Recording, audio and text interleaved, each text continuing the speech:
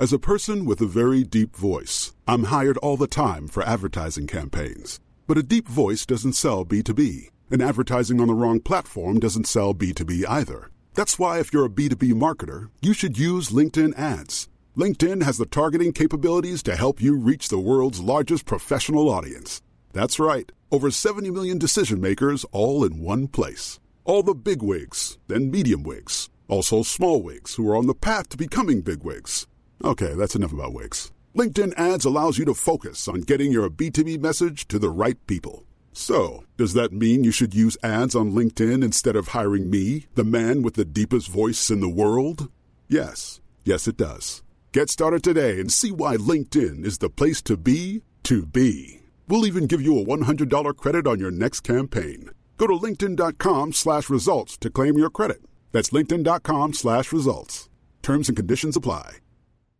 Hey, Dave. Yeah, Randy. Since we founded Bombas, we've always said our socks, underwear, and T-shirts are super soft. Any new ideas? Maybe sublimely soft. Or disgustingly cozy. Wait, what? I got it. Bombas. Absurdly comfortable essentials for yourself and for those facing homelessness. Because one purchased equals one donated. Wow, did we just write an ad? Yes. Bombas. Big comfort for everyone. Go to bombas.com/ACAST and use code ACAST for 20% off your first purchase.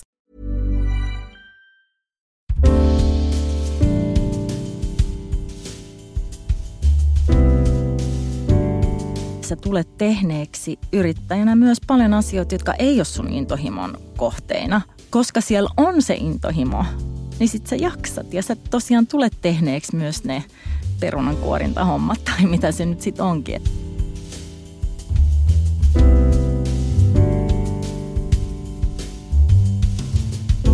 Vapautta ja vastuuta on podcast-sarja yrittäjyyden iloista.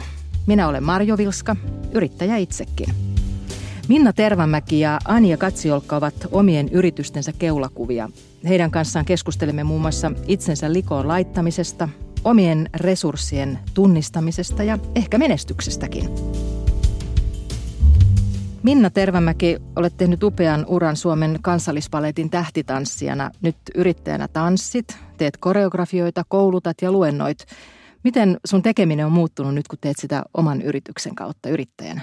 No se on tietysti muuttunut ihan hirveästi, että varsinkin isossa organisaatiossa töissä olleena, niin minä oikeastaan vaan tanssin ja kannoin vastuun siitä. Että nyt tietysti kantaa vastuun kaikesta. Että sanotaan nyt ihan jo semmoinen, että jos on Joutsellamme esitys, niin mä keskityin siihen omaan rooliini ja nyt sitten keskittyy kaikkeen lipunmyyntiä myöten.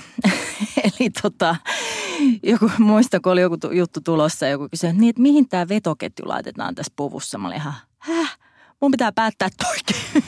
Että joo, on muuttunut aika paljon. Anja Katsiolkka, sinä olet digimarkkinoinnin kouluttaja, businesskoulun ja Mama on Biz-yhteisön perustaja. Aiemmin teet markkinointia vieraan palveluksessa. Miten sulla tekeminen on muuttunut nyt yrittäjänä? No ihan hirveästi, kuten Minnallakin. Että kyllä se on niin kuin, että jos ennen oli päätäynnä ideoita, niin piti juosta ylempien esimiesten perässä nykimässä hihoja, että voidaanko tehdä näin. Ja siihen tosiaan niin kyllästyin. Ja nyt sitten on vapaus tehdä ihan just sitä, mitä haluaa. Ja tavallaan voi myös miettiä vielä tarkemmin sitä, mitä haluaa tehdä. Ei tule mitään seinää tai lasikattoa vastaan siinä. Toi on aika ihana, just toi vapaus on iso sana tässä. On. Vapaus ja vastuu. Niin, aivan. Sitä tämä yrittäminen on. Niin kuin sanoitte, että yrittäminen on ihan hirveän paljon muutakin kuin vaan sitä itsensä toteuttamista ja sitä omalla ydinalueella olo. On se sitten kulttuurin tuottamista tai markkinointia tai jotain muuta. Mulle itselle humanistina kaikki tämmöiset niin kuin strategiat ja juridiset asiat ja talouteen liittyvät asiat on ollut tosi iso opinpaikka. Mistä te haette apua silloin, kun tulee semmoisia kysymyksiä, jotka ei ole sitä teidän ydinaluetta? Googlesta. Toi on aika hyvä. Mutta tässä ehkä tulee ero. Mä oon taas tosi ihmiskeskeinen. Että mä haen, että okei, mä tiedän, että tää ja tää on tän ala asiantuntija. Tai siis, että tää tuntee tän, joka... Eli mä hyödynnän tosi paljon sit verkostoja ja kokeneempia ihmisiä. Ja naurattekin kyllä tämä oma tie, että kun 10 vuotta olin ehtinyt jo tehdä näitä juttuja ja tuotantoja ja kaikkea, niin sitten viime vuonna menin taiteen, yrittäjyyden ja johtajuuden avoimelle tämmöiselle kurssille siis tuolla Sibiksessä, siis yliopiston avoimelle. Että 10 vuoden kuluttua rupesin opiskelemaan niitä. Ne oli tosi hyödyllistä. Itse asiassa oli tosi hyödyllistä. Että kyllä siinä on ihan pointtia, että niitä asioita myös opiskelee. Mähän olen opiskellut hirveästi niin kuin yrittäjyyteen liittyviä asioita. Että en ole niin kuin AMKsta valmistunut yrittäjyyden ja johtamisen linjalta ja sitten aiemmin markkinoinnista, kauppiksesta ja sitten olen opiskellut myös luovaa alaa ja tehnyt niin laajasti kaikkea. Mutta sitten taas tietää sen, että se mitä mä en ole opiskellut, mistä mä en ole aiemmin ollut kiinnostunut, niin kyllä mä sen sitten ulkoistan. Että vaikka mä olisin opiskellut joskus kirjanpitoa, niin en todellakaan ole siis pitkällä tikullakaan koskenut siihen aiheeseen. Ihan yrityksen perustamisesta lähtien ulkoistin sen. Ja muutkin asiat, niin kuin koodaus tai graafinen suunnittelu on ja valokuvaus semmoisia, mitkä sitten vaan ulkoistaa. Joo, toi on ihan älyttömän tärkeä asia. Mä en ole ihan kaikkea pystynyt ulkoistamaan, minkä mä haluaisin, mutta just niin kuin siinä törmäsin, että joku omien kotisivujen päivitys, että vaikka ne alustat on nykyään semmoisia, että se on niissä rajoissa, että sä ikään kuin kykenet sen tekemään, mutta mulla menee siihen triplasti aikaa, mä teen sen huonosti, mä teen virheitä ja se ei todellakaan ole sen arvosta, että sen yrittää tehdä itse, että kyllä niin kuin se ulkoistaminen niissä asioista, joita ei oikeasti hallitse, niin se on ihan järjetöntä yrittää tehdä niitä itse. Minna ja Anja, te olette molemmat persoonina hyvin vahvasti esillä oman yrityksenne markkinoinnissa. Minna jo ihan yrityksen nimessä, Minna Tervamäki Oy. Kyllä. Milloin sä tunsit, että sulla on tanssija-identiteetin lisäksi myös yrittäjä-identiteetti? Mähän on aloittanut toiminimellä ja nimenomaan sen oman urani aikana, että oliko se peräti siis 2004 tai 2005 varmaan, 2005 muistaakseni, niin se on tavallaan niin kuin hiipinyt sisään. Ja mä itse ajattelen niin, että välttämättä ne voi olla semmoisia rysäyksiäkin, että ihmisellä niin kuin muuttuu identiteetti, että pakosta tai että sä joudut luopumaan niin kuin jostain asiasta totaalisesti ja vaihtaa tietä, mutta mä koen, että ne on tullut semmoisen pitkän tien ja semmoisen hivuttamisen kautta, että siirtymän kautta. Ja sitten tanssija-identiteetti ja yrittäjä-identiteetti ei ole myöskään tavallaan ristiriidassa, että ne niin kuin on vaan sitten eri puolia. Mutta joo, siis semmoinen tanssija-identiteetti, että mä oon se tanssija ja joku kertoo mulle, miten asiat menee, niin se alkaa ehkä häipyä. Joskin mä melkein väliin kaipaan sitä. Mä myönnän, että mä olisin, että voisiko mä vaan tanssia, kertokaa mitä mä teen. Että ei tarvitse tehdä niitä miljoonia päätöksiä ja että se on joskus se, että sitä jopa kaipaa, että saisi keskittyä vaan siihen tiettyyn ytimeen.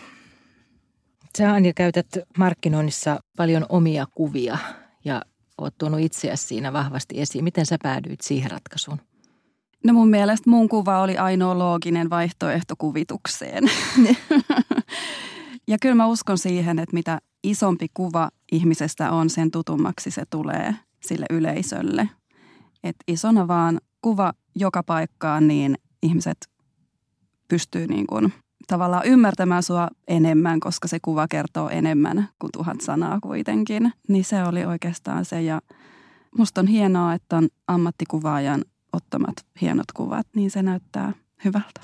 Mä olin mukana, kun sä pidit Yrittäjänäistä liittopäivillä workshoppia digitaalisesta markkinoinnista ja sitten sen tilaisuuden jälkeen mä tulin juttelemaan sun kanssa ihan kuin vanhalle tutulle.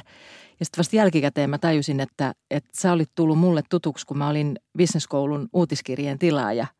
Mun oli helppo tulla ihan kuin, että siis se kynnys madaltui. Ja varmaan Minna sulla samanlaisia kokemuksia, kun sä oot julkisuudesta tunnettu ja paljon ollut esillä, niin ihmisten on helpompi tulla juttelemaan sulle. No se on jännä, että joskus kokee, että sitten tämä tietty korkeakulttuurin leima tuo siihen taas semmoisen jännän oman, niin kuin, että mä oon joskus toivonut niin kuin enemmänkin, että ei olisi niin kuin viileä, vaalea, etäinen, vaan niin kuin, että ei mä oon ihan erilainen tyyppi. Että ehkä siinä sitten joku tämän tyyppinen niin kuin esimerkiksi tämä Mertaranta ja Legendat-ohjelma, missä sä oot omana itsenäsi ja niin kuin näin, niin että mulla sekoittuu varmaan se tietty ballerina-image, niin kuin se kuvamaailma. Että ehkä tämä on just mun kohdalla kanssa tärkeä. Vieläkään mä en usko, että tämä mun yrittäjyysimage ja tämä Minna, mitä mä oon nyt, niin on niin selkeä kuin se aiempi. Et nyt kun mä kuuntelin teitä, niin mulle tuli semmoinen olo jopa, että että ehkä tässä olisi tehtävää. Että just tämmöinen joku vlogi tai blogi tai Kyllä, joku, missä mä teen itseni tutummaksi sitä kautta uusine ajatukseni ja olemukseni, niin hei, mä opin jo tässä jotain. No hienoa, yes. Sehän on siis digimarkkinoinnissa ja verkossa niin kuin kaikista tärkeintä on se, että sä oot aito. Just näin. Ja semmoinen niin kuin lähestyttävä. Hei, mä haluan sun kurssille. Yes. No miten se on vaatinut teiltä, että olette ottanut sen oman persoonan mukaan siihen yrityksen keulakuvaksi? No ihan sama kuin säkin sanoit, että mulle se nyt oli aika luonnollinen, koska mun palvelut liittyy siihen, mitä mä oon ja mitä mä teen. Että se on niin kuin, ei siinä oikeastaan kauheasti muita vaihtoehtoja, koska se ydin tulee sieltä ja sitten se oikeastaan kertoo jo, että mikä se on, että joku semmoinen abstrakti nimi mulla tai sitten mä just mietin tässä, kun puhuttiin tästä henkilökuvasta, että jos tämän tyyppisille yrityksille olisi joku abstrakti, hieno, visuaalinen kuva, niin se ei välttämättä kertoisi yhtikäs mitään, eikä jättäisi mitään muistijälkeä. Että siinä täytyy just miettiä, että kenelle markkinoi. Niin, ja kenelle markkinoi ja mitä markkinoi, minkä tyyppistä asiaa. Että sitten jonkun ihan erityyppisen firman joku teknologia, en mä tiedä, niin siinä olisi ehkä outoa, jos siellä olisi sitten se jonkun toimarin kuva, varsinkin jos toimarit vaihtuu. Että se on varmaan niin kuin erityyppisissä yrityksissä pitää tarkkaan miettiä, että mitä minä olen ja kenelle. No mulla on ollut aina tosi alhainen kynnys itseni nollaamiseen, niin ei ollut siinä mitään kyseenalaistettavaa. Että kyllä mä ihan rohkeasti laitoin itseni esiin sekä tekstissä että kuvissa. Minna, sä oot tuonut mukana kuvan. Joo. Näytäpä meille kuvaa ja kerro, miksi sä oot valinnut tämän kuvan ja mitä tässä kuvassa on? Ehkä se kiteytyy jollain lailla siihen, että mä oon siinäkin lavalla, mutta en tanssijana, vaan puhujana. Että nykyään mä varmaan puhun lavalla yhtä paljon kuin tanssin. Mutta kuitenkin se kaikki tietyssä mielessä liittyy siihen tanssijuuteen, siihen mun tiehen, mitä mä oon ehkä sitä kautta tanssijana, koreografina, taiteilijana oppinut. Eli tässä kuvassa sitten mun takana on tämmöinen slaidi, jossa lukee itsetuntemus, viisautta ja vastuunottamista, itsensä johtaminen. Eli tavallaan sitten mä oon hyödyntänyt kaiken sen kokemuksen plus ehkä tehnyt sen työn, että mä oon sanottanut sen. Että kaikilla mä uskon, meillä on paljon kokemusta, mitä me voitaisiin jakaa. Ja kaikkihan me ollaan tavallaan tuutoreita ja opettajia toisillemme. Mutta sitten esimerkiksi luennoitsijana tai coachina, niin sit sun pitää osata sanottaa se myös. Ja tuoda se jotenkin sillä lailla esiin, että siitä sitten muut ihmiset saa jotakin. Ja sitten toi mun olemus ehkä, että ei ole kärkkärit, vaan korkkarit. Niin. Että siinä on ehkä semmoinen niinku business-naisen, niinku mikä mua tietyssä mielessä naurattaa osaksi, vaikka mä rakastan korkkareita ja kärkkäreitä, mutta kun mä oon niinku viettänyt oikeasti suurimman osan elämää verkkareissa, niin mulle tää tämmönen, mä oon arkena ikään kuin tavallisissa vaatteissa, niin on jo niinku outo pointti, että en mä jotenkin edustava, koska oikeasti kaikki jotenkin ehkä ajattelee, että se on semmoista glamouria, mutta se on hikeä ja verkkareita ja virttyneitä harjoituskamoja, että sen takia tuossa on jotain semmoista, kato vaan. Että sä oot tosi tyylikkään näköinen niin, siinä. Se on hyvin harvinaista mulle arkena. Yleensä mä oon hikinen. No tuossa on tuo itsetuntemus lukee tuossa kuvan taustalla. Joo. Minkälainen voimavara sulle on itsensä tunteminen? No musta se on oikeastaan perusta. Varsinkin sit, jos puhutaan tämmöisestä yrittäjyydestä, joka perustuu siihen omaan persoonaan ja siihen omaan osaamiseen ja ytimeen, niin kyllähän sun täytyy tuntea se todella hyvin. Plus sitten itsensä johtamisen perustana. Sun täytyy olla itsetuntemus ja muiden johtamisen. Jos on semmoinen tilanne, että sä johdat joko tiimiä niin se itsetuntemus on siellä niin kuin kaiken taustalla. Mun mielestä se on äitinä perheessä siis. Että mä uskon, että se itsetuntemus on pohjana itse luottamukselle myös. Että se on aika semmoinen niin kuin kivijalkaperusta. Joo, vaikea olla aito, jos ei tiedä, mikä se aito on. Niin, kyllä. Ja omat vahvuudet, omat heikkoudet, miten sä toimit. Sitten tulee kaikkea tähän, että miten paljon sinä tarvitset lepoa, palautumista, mitkä on sun voimavarataidot, mitkä on ne haasteet, jotka saa esimerkiksi sut väsähtämään tai mikä sua draivaa. Siis siellä on niin valtavasti asioita, että mä oikein tiedän, miten tätä kakkua hallitsisi, jos ei ole sitä itsetuntemusta. Kyllä. Sä sanot, että mikä on se, joka sua draivaa. Kuinka tärkeä intohimo on sitten tässä paletissa? Että tunnistat sen oman intohimon ja teet sen kanssa töitä. Sehän on ihan ehdottomasti niin kuin kaiken perusta, että täytyy tehdä sitä, mitä rakastaa, missä on hyvä. Tai tavallaanhan ne liittyy yhteen, että jos sä rakastat tehdä jotain asiaa, niin se tarkoittaa sitä todennäköisesti, että sä oot aika hyvä siinä. Niin silloin se on se intohimo ja se on se sun tavallaan elämän tarkoitus. Se on se sun lahja, minkä sä annat maailmalle ja jossa sä oot paras sellaisena kuin sä oot, niin se on niin kuin se juttu. Että sieltä se intohimo sitten kumpuaa. Ja kun on tosiaan sitten vähän suuremmat tavoitteet kuin vaikka vaan tehdä rahaa. Että se intohimo tulee myös ja motivaatio siitä, että haluaa auttaa ihmisiä, haluaa ehkä tehdä jonkun muutoksen maailmassa ihmisten ajattelussa. No mä oikeastaan allekirjoitan tuon kaiken, eli ei tarvitse sitä toistaa, mutta sitten tuon siihen semmoisen ehkä just lisäajatuksen, että se mikä on hauska sitten tässä intohimossa on se, että sä tulet tehneeksi yrittäjänä myös paljon asioita, jotka ei ole sun intohimon kohteina, mutta koska siellä on se intohimo ja motivaatio, niin sä jaksat, sä motivoidut, sä opiskelet asioita, jotka ei välttämättä ole niin kuin siinä. Että tavallaan musta se on tärkeää muistaa, että tämä ei ole pelkkää intohimoa ja ekstaasia tämä yrittäminen. Siellä tuli kaikilla naurun pyrskähdys. Mutta koska siellä on se intohimo, niin sit sä jaksat ja sä tosiaan tulet tehneeksi myös ne perunankuorintahommat tai mitä se nyt sitten onkin, että sen takia se on myös niin tärkeä. Siinä on tavallaan myös sitten kääntöpuoli on se, että jos on hirveän intohimoinen, on tosi niin kuin kunnianhimoinen ja haluaa päästä sinne tavoitteisiin, niin siinä voi myös puskea itsensä niin kuin äärirajoille, koska se intohimo, mä sanon aina, olen kirjoittanut muutaman paikkaa, että mind over body, vähän niin kuin väärään suuntaan, että tavallaan se mieli jaksaisi, mutta keho ei välttämättä. Tämä on niin. Tämä on niin. Ja mä oon tullut tästä, kun mä oon käynyt puhujana, niin kun meillä on tämä kuuntele itseäsi.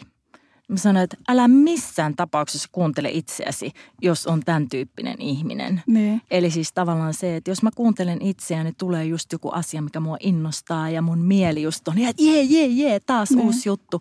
Niin mä en todellakaan voi kuunnella itseäni, vaan mun pitää käyttää järkeäni. Eli tavallaan kokemuksen pohjalta, että ahaa, katsotaanpas kalenteria, piirretäänkö joku aikajana, mitä tässä tapahtuu. Eli tämmöisellä superinnostu- ja intohimoisella ihmisellä se itsensä kuuntelu ei välttämättä aina vie muuta kuin sinne niin kuin ylitilaan. Ja ehkä se, ehkä se tavallaan niin kuin, keho saattaa jotain merkkejä, mutta ei mulla ainakaan kehokaan lähetä merkkejä ennen kuin liian myöhään. Niin, se on kyllä totta. Joo, että sen verran täytyy niin kuin tuntea itsensä ja omat rajansa, että pystyy tuomaan sinne arkeen semmoisia keinoja, millä pystyy tavallaan ylläpitämään sitä jaksamista siitä innostuksesta huolimatta. Juuri näin. Just koska se mieli, toi oli niin hauska. Varmaan että se mieli on mullakin aina jaksaisi enemmän kuin se body. Ja siinä ikuinen ristiriita. Joo. Tulee mieleen se vertauskuva, että äiti nosti auton lapsensa päältä. Niinpä. Että kyllä niin kuin pystyy vaikka mihin, mutta sitten se tulee niin kuin se jälkikäteen se pitää maksaa. Kyllä. Ai että mä odotan, että mä pääsen tänään kotiin. Siis toki perhettäkin on ihana nähdä, mutta parasta on se, että meillä käy aina näin maanantaisin Klaara. Mä en olisi uskonut, että mä olen joskus sellainen ihminen, jolla käy siivooja, mutta vitsit, että mä nautin, kun mun ei tarvi muistella duunipäivänä, että onkohan meillä nyt vielä sitä vessapaperia tai lasten harrastuskamat pesty huomiseksi. Mä tykkään ruoanlaitosta, mutta välillä hieman riipii aloittaa se keittiön raivausoperaatiolla. Nyt mä pääsen kokkaamaan heti, kun mä pääsen kotiin. Se on kyllä just niin, että Klaara on kodin kutsutuin vieras. Klaara myös mahdollistaa tämän podcastin. Say hello to a new era of mental health care. Cerebral is here to help you achieve your mental wellness goals with professional therapy and medication management support. 100% online. You'll experience the all-new Cerebral Way, an innovative approach to mental wellness designed around you. You'll get a personalized treatment plan from a therapist, prescriber, or both, in a safe and judgment-free space. Your Cerebral therapist or prescriber will outline a customized plan with clear milestones along the way, so you can get to feeling your best. With Cerebral, you're not alone in your mental health journey. We're here to empower you to live a fulfilling life. So take that first step towards a brighter future and sign up today at Cerebral.com/podcast and use code ACAST to get 15% off your first month. Offer only valid on monthly plans. Other exclusions may apply. Offer ends July 31st, 2024. See site for details. Introducing Wondersuite from Bluehost.com. Website creation is hard, but now with Bluehost, you can answer a few simple questions about your business and get a unique WordPress website or store right away. From there, you can customize your design, colors, and content. And Bluehost automatically helps you get found in search engines like Google and Bing. From step-by-step guidance to suggested plugins, Bluehost makes WordPress wonderful for everyone. Go to bluehost.com/wondersuite. Hey, Dave. Yeah, Randy. Since we founded Bombas, we've always said our socks, underwear, and T-shirts are super soft. Any new ideas? Maybe sublimely soft. Or disgustingly cozy. Wait, what? I got it. Bombas. Absurdly comfortable essentials for yourself And for those facing homelessness. because one purchased equals one donated. Wow, did we just write an ad? Yes. Bombas. Big comfort for everyone. Go to bombas.com/ACAST and use code ACAST for 20% off your first purchase. Mutta miten siihen voi luottaa, että se oma intohimo kantaa? Että sä saat siitä sun omasta intohimosta kanavoitua yrityksen, että se kantaa eteenpäin. Niin kuin yrityksenä, että siitä tulee kannattavaa bisnestä. Että ei pelkästään sitä toteuttaa sitä omaa intohimoa. Joo, totta kai tämä on just tämä ääripää, että ihmiset sanoo, että no mun intohimo olisi maata sängyssä koko päivän. Niin kyllä täytyy tietysti järki pitää mukana siinä, että mikä on oikeasti kannattavaa bisnestä. Et onhan niin kuin, jos sulla on intohimona tehdä jotain tiettyä asiaa, niin sä voit tehdä sitä niin kuin 1,000,000 eri tavalla. Että sun täytyy vaan löytää se oikea tapa. Et esimerkiksi mulla se, että mä koulutan yrittäjiä verkossa, on se juttu, että kun mä haluan antaa sen kaiken tiedon, mitä mulla on jokaiselle mun asiakkaalle, mutta sitten jos pieni yrittäjä ei pysty ostamaan mun konsultointitunteja niin kuin tyyliin 20-50 tuntia, koska siitä tulisi ihan niin kuin hirveä hinta, niin mä oon paketoinut sen kaiken niin kuin verkkoon semmoiseen muotoon, että mä voin sen edullisemmin sit tarjota ihmisille sen niin kuin koko sen ison tietomäärän niin Mun mielestä sä edullisemmin.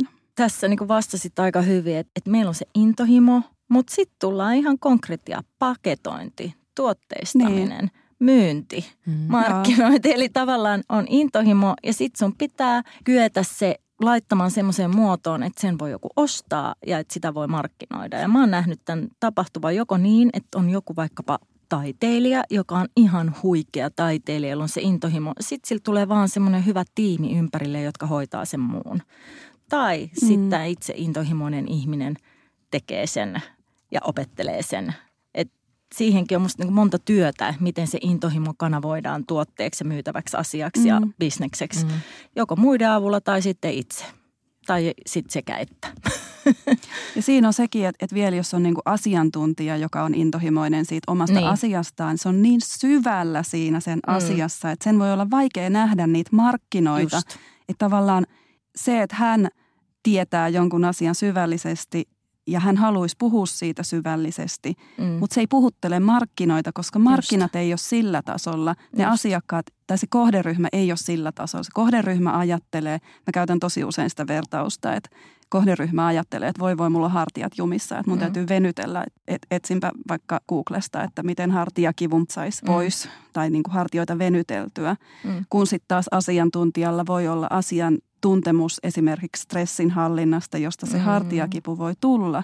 Niin tavallaan sen, tämä on nyt vähän ehkä kärjestetty, mutta niin kuin, että jos se asiantuntija puhuisikin siitä hartiakivusta, niin se tavoittaisi ne ihmiset, joilla se on se ongelma.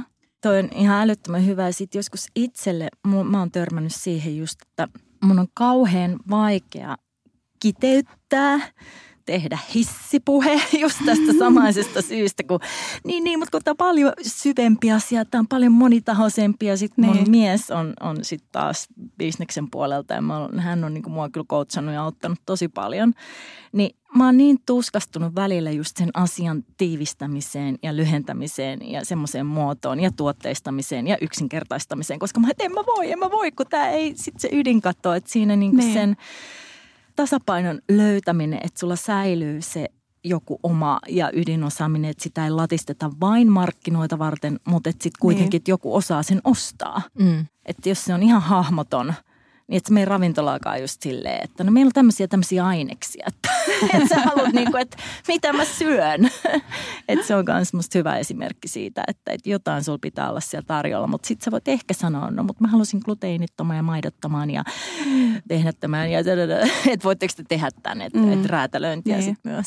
Kyllä. Mulla on pakko tuoda tässä esiin, kun me Minna tavattiin Helsingin yrittäjänaisten järjestämällä Jari Parantaisen tuotteistamisen kurssilla. Kyllä. Ja sä sanoit sitten jälkikäteen, että jos sä olisit lähtenyt tiukempaan tuotteistamiseen, niin sulla voisi mennä bisnesmielessä nyt paljon lujempaa, mutta se ei tuntunut omalta. Niin, kyllä.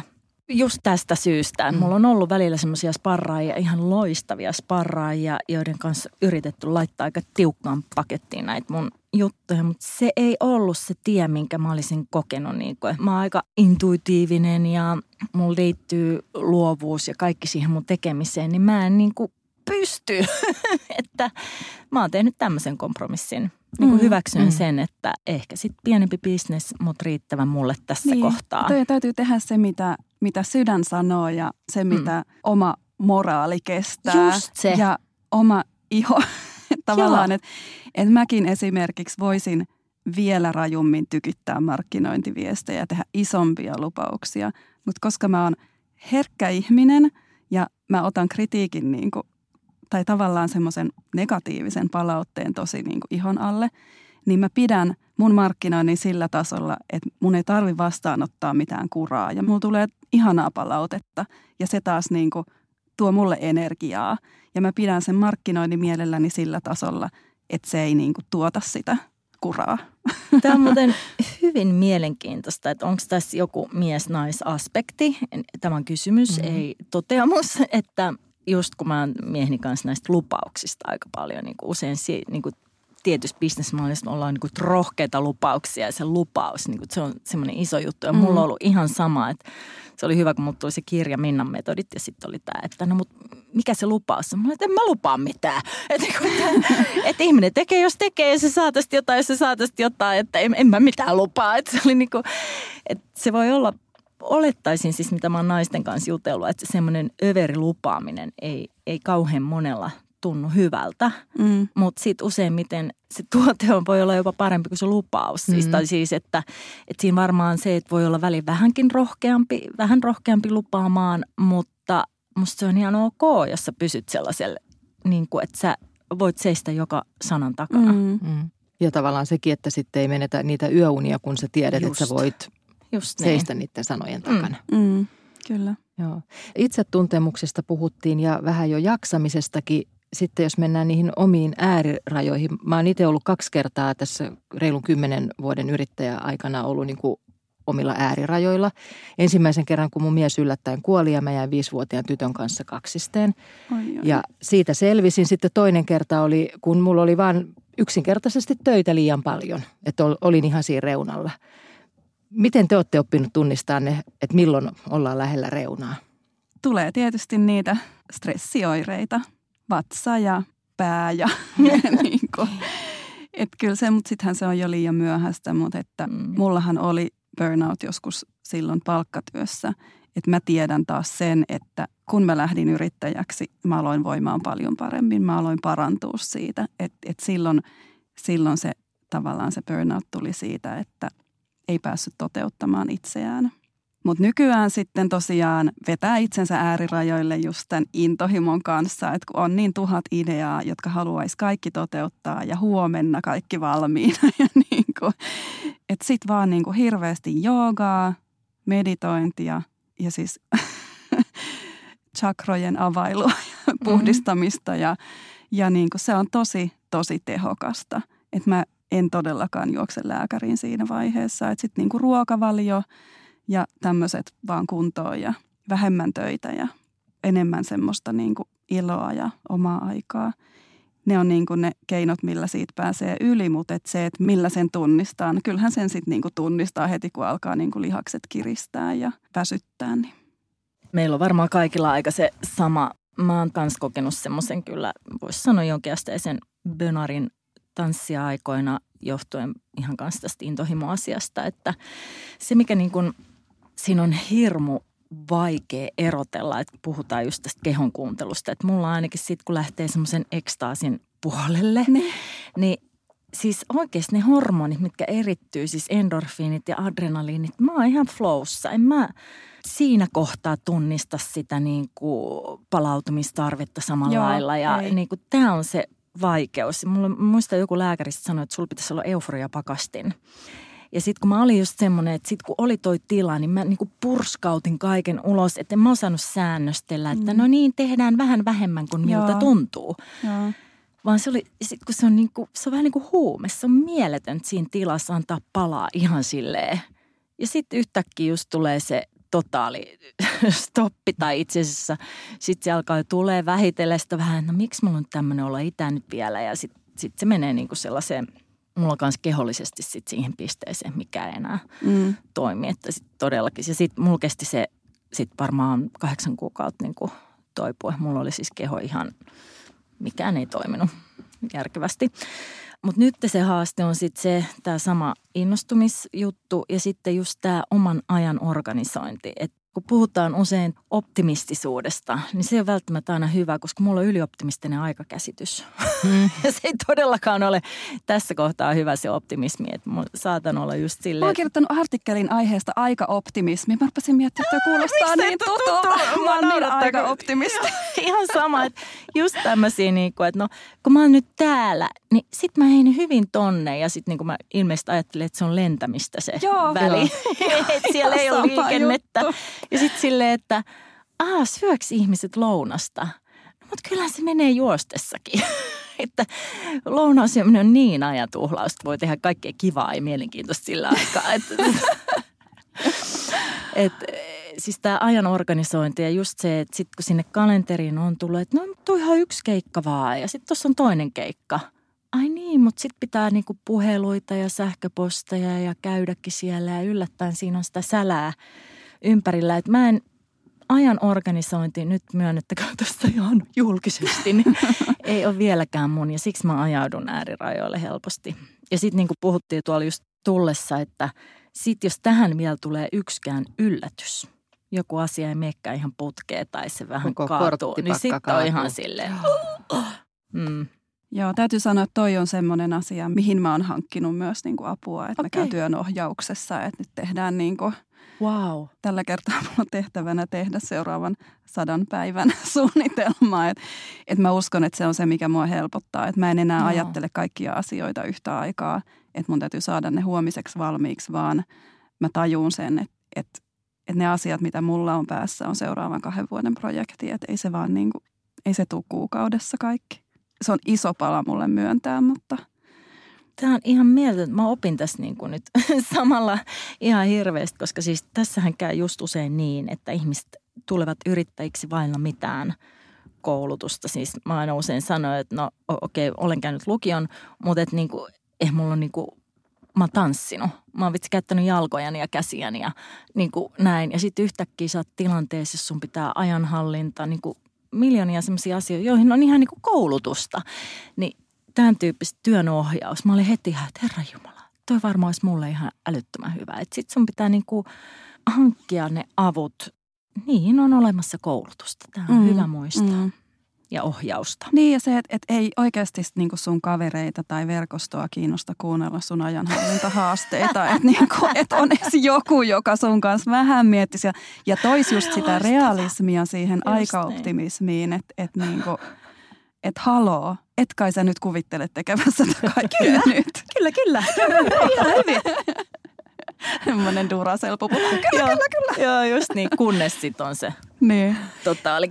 Patterit loppuu. No miten te lataatte akkuja, sitten kun tulee semmoinen kohta, että nyt No Duracell-pupu vähän kaipaisi latausta, batterien latausta. Sä toit aika hyvin ton esiin ja noita keinoja. Mulla on siis mä rakastan päikkäreitä. Mulla on semimeditaatio, rentoutusjuttu. Joskus mä sit menen niin syvälle, että sitä voisi sanoa melkein päikkäreiksi. Mä niinku saatan nukahtaa, mutta mä käytän ihan rentoutusharjoituksia. Joo, samoin. Joo, se on mulle ihan siis must. Sitten mä kyllä käyn hoidattama sitten, että mulla on akupunkturisti ja fyssari ja esimerkiksi akupunkti on mulle ihan sananmukaisesti. Mä naurankin, että se on ihan kuin pistäisi niinku töpselin seinään.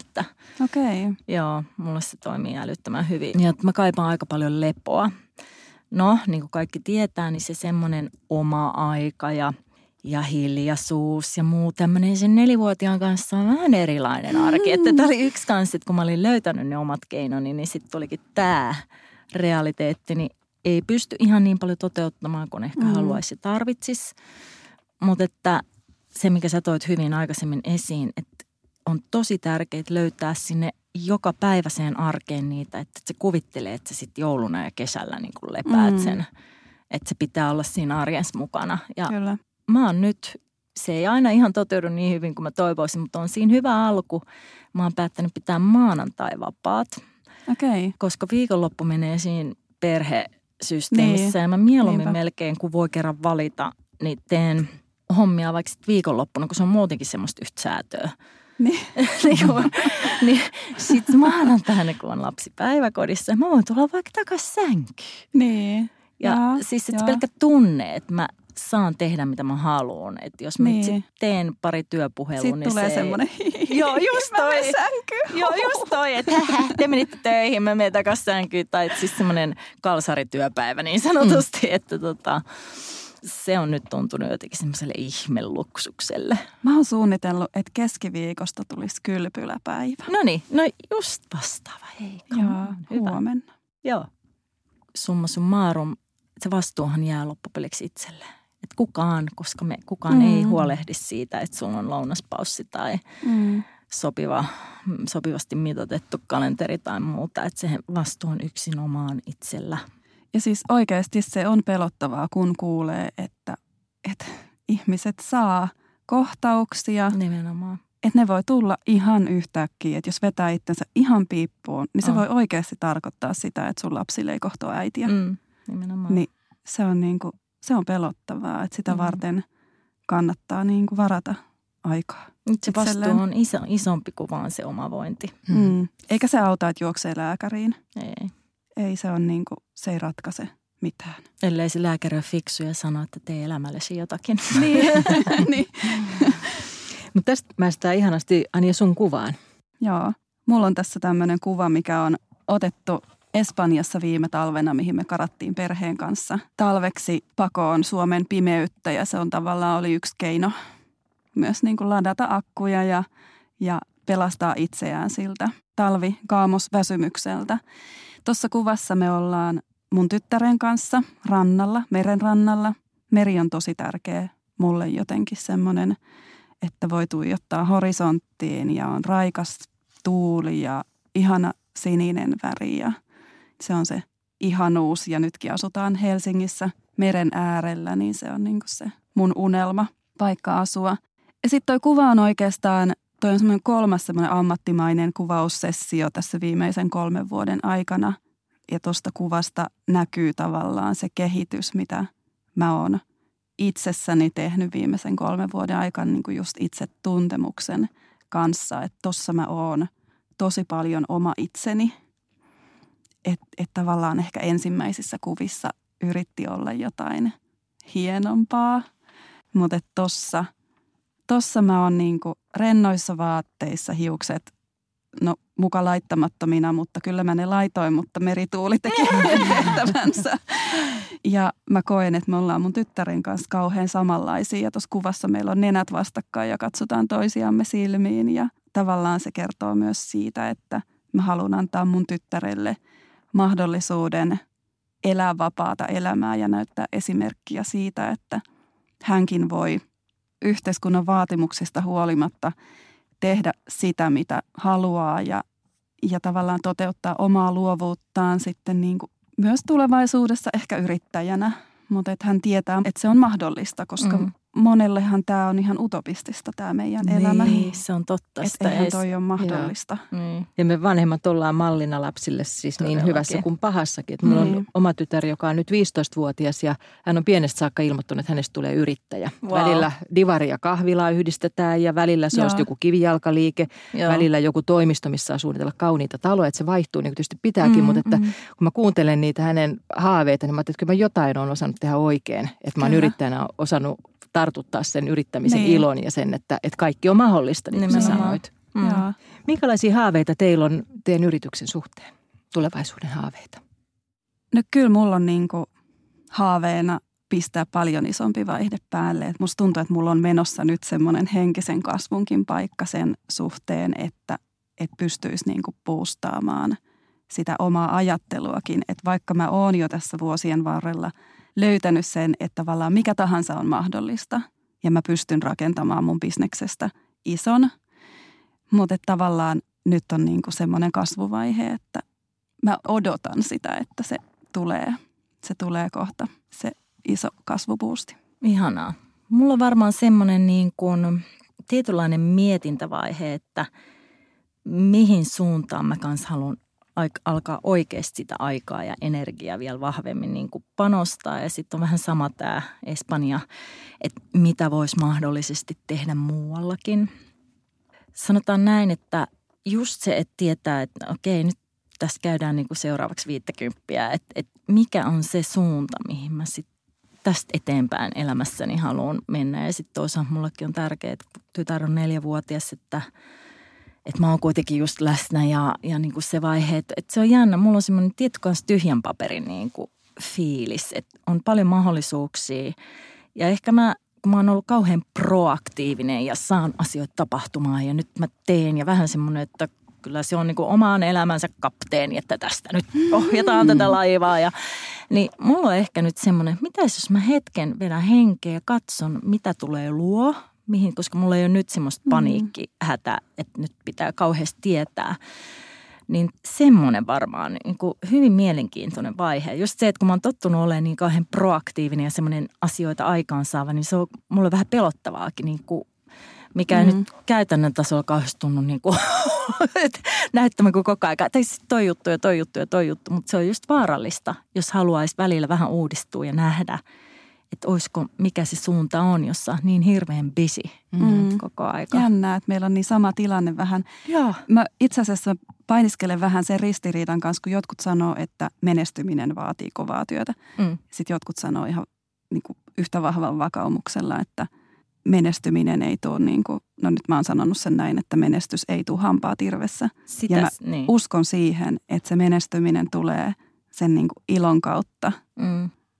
Jotenkin silleen niin kuin ilman sitä hirveätä työmäärää, että jos tekee liikaa, se voi olla, että se jumittaa sen menestyksen, jos tekee vähemmän niin kuin kohdistetumpia asioita. Niin, tohon mäkin uskon. Ja sitten just se, että jotenkin ehkä siinä on semmoisia vaiheita, että on semmoinen burst-vaihe, että tehdään vähän niin kuin näin, mutta sitten, että jos ei koskaan ota sitä happea siihen just ja niin kuin jää vähän fiilistelemään, niin ei niin sanotusti näe ehkä metsää puilta, että jos sä oot ihan siinä umpiossa vaan teet luovuuden ja uudistumisen ja kaiken kannalta, se on musta ihan älyttömän tärkeää, että siinä säilyisi semmoinen väljyys aina välillä. Että mä jotenkin olen tottunut periodeihin, että on niinku periodeja niin asioissa. Kyllä, on. Että ne ihan ei ole joko kauheat boostausta koko aika tai pelkkää lekottelua, vaan että tämä mä ainakin koen. Että mun mielestä 2 vuotta on semmoinen aika selkeä jakso mun elämässä, siis kaikkeen, mitä mun elämässä on tapahtunut, niin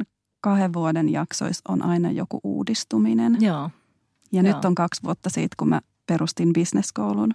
Okei, hauskaa. Sä mainitsit ton menestyksen. Mitä menestys teille tarkoittaa? No mun mielestä menestys on sitä, että tekee sitä, mitä rakastaa. Ja on sinut itsensä kanssa ja osaa pitää huolta itsestään. Ja kyllä mun mielestä siihen liittyy myös se, että ei tarvitse stressata sitä seuraavaa palkkaa. Ja niin että sitten taas, jos siitä vielä menee eteenpäin, niin menestyy se, että oikeasti niin kuin on runsaasti varoja. Mutta ei kuitenkaan, että se ei ole pelkästään se raha. Ei se ole pelkästään se raha, että just toi, että kokee oikeasti olevansa siinä omassa elementissään, omana itsenään. Niin. Mutta sitten se, mitä sä sanoit aiemmin kauhean hienosti, ja musta se on mulla ihan hirveän tärkeä kannuste myös, on kyetä oikeasti antamaan jotakin. Just meinasin, että lisään vielä, että kun kokee tekevänsä vaikutuksen. Niin, että sä oikeasti ja antaa, tuoda tähän maailmaan jonkun sellaisen panoksen, joka lisää tänne hyvää tai voimauttavia asioita. Tai sä autat muita ihmisiä löytää niiden oman jutun tai sä annat niille tunne-elämyksiä tai mitä se sitten onkin. Että kyllä mulla se just tämä antamisen aspekti liittyy hirveän vahvasti siihen, että jos olisi joku muu tapa, en mä tiedä vitsin nimetä missä bisneksessä sitä rahaa vaan tekisi, niin en mä tiedä kokisiko mä niin menestyneen niin, että jos olisi moraalisesti tosi ristiriidassa, mulla voisi olla aika vaikea semmoinen niin kuin Niin, aivan.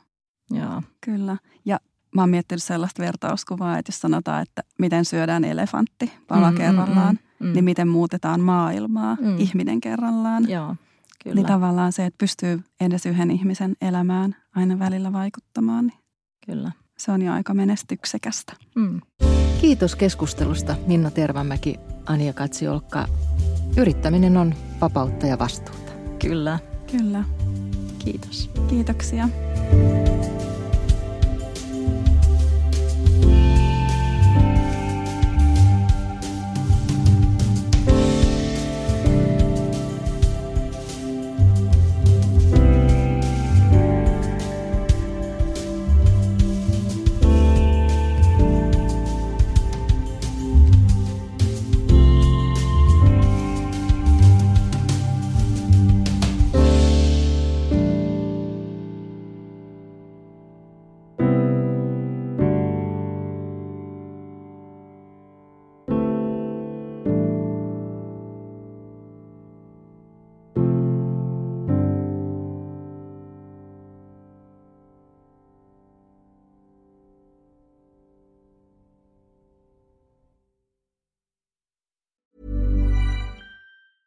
So, you've got an idea for a business, the store of your dreams. There's just one thing to figure out: everything.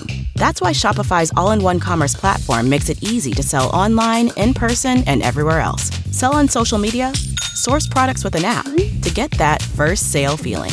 It's the only solution that gives you everything you need to sell everywhere you want. So when you're ready to bring your idea to life, power it up with Shopify. Sign up for a $1 per month trial period at shopify.com/listen. Join us today during the Jeep Celebration event. Right now, get 20% below MSRP for an average of $15,178 under MSRP on the purchase of a 2023 Jeep Grand Cherokee Overland 4xE or Summit 4xE. Not compatible with lease offers or with any other consumer incentive offers. $15,178 average based on 20% below average MSRP from all 2023 Grand Cherokee Overland 4xE and Summit 4xE models in dealer stock. Residency restrictions apply. Take retail delivery from dealer stock by 4/1. Jeep is a registered trademark.